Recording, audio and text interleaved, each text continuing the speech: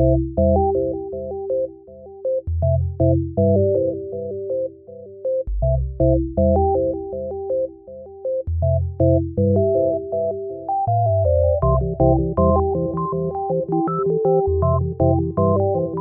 to Manawaker Studios Flash Fiction Podcast.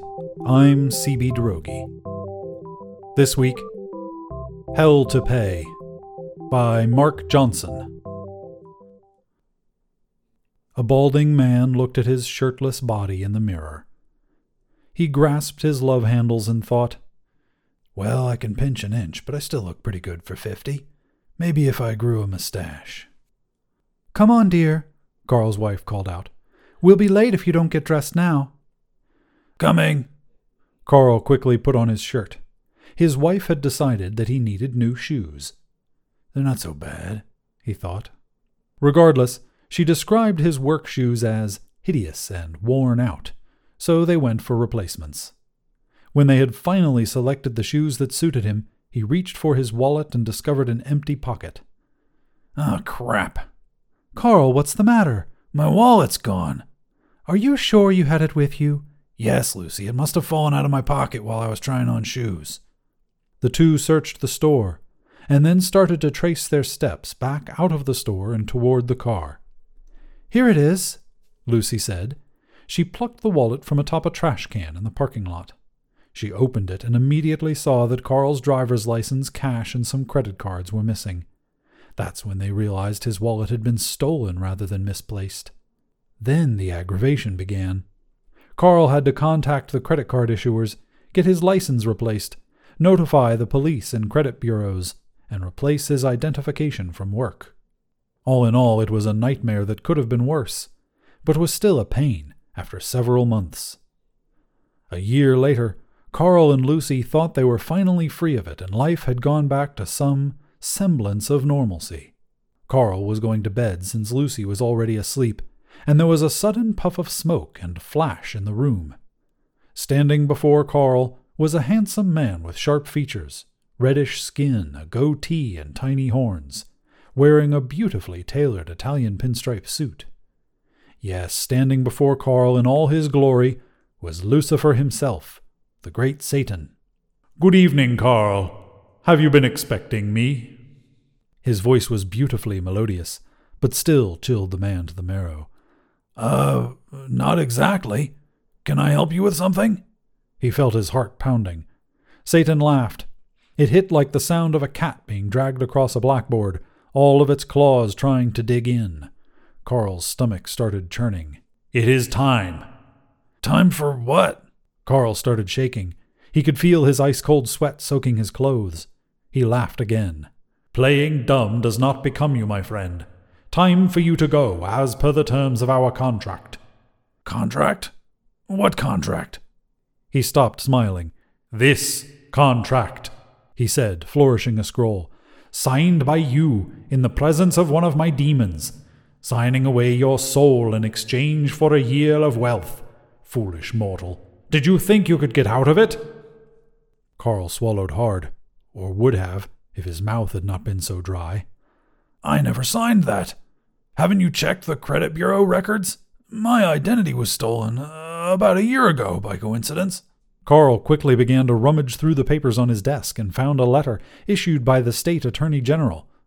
See? He handed it to Lucifer. Satan began reading.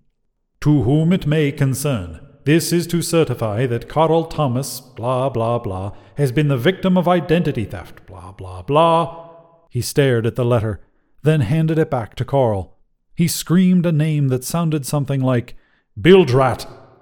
A small puff of smoke appeared with more of a sparkle than a flash of light, revealing a fat little demon, red skin, fat body, wings, horns, and forked tail. It would have stood about 1.5 feet tall if it had stood, instead of floating with the aid of tiny wings.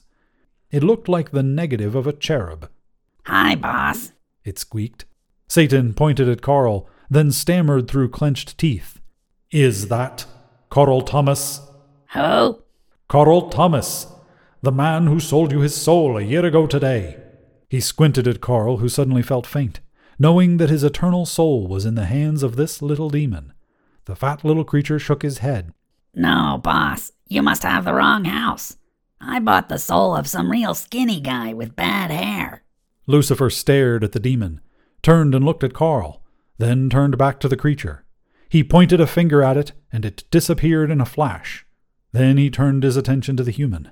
He cleared his throat and started to talk in a most pleasant voice. "So sorry for the disturbance, Mr. Thomas. The theft of your identity has put me in a rather awkward position." He paused, then asked, "This may be a somewhat unusual request, but would you mind terribly going to hell for a while? Just until I find the person who actually signed this. Have to keep up my quota, you know." "Thank you, but no. I'd prefer to stay here." "Oh, well, it never hurts to ask, right?" With that, he disappeared in another puff of smoke. Lucy roused up. "Do I smell sulfur?" Carl took dry pajamas from the chest of drawers, then dropped heavily on the bed, his knees no longer able to support him. "It's nothing, dear," he managed to say.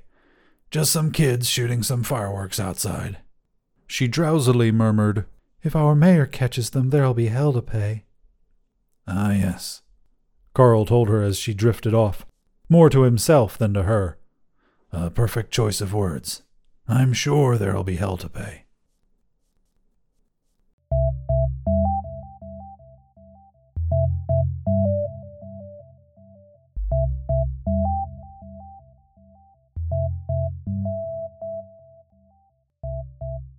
This has been Hell to Pay, written by Mark Johnson.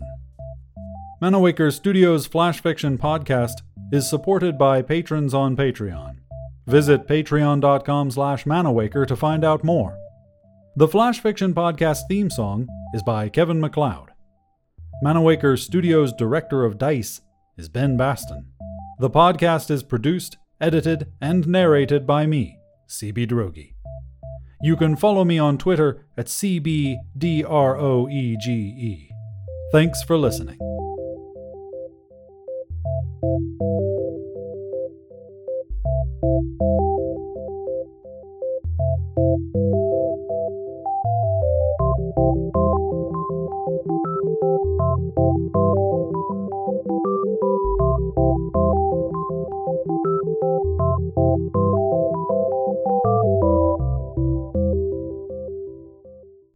On the next installment of Flash Fiction Podcast, we knew his dark mind suspected us of indecencies, and his blind eye looked through the veneer of our innocuous game.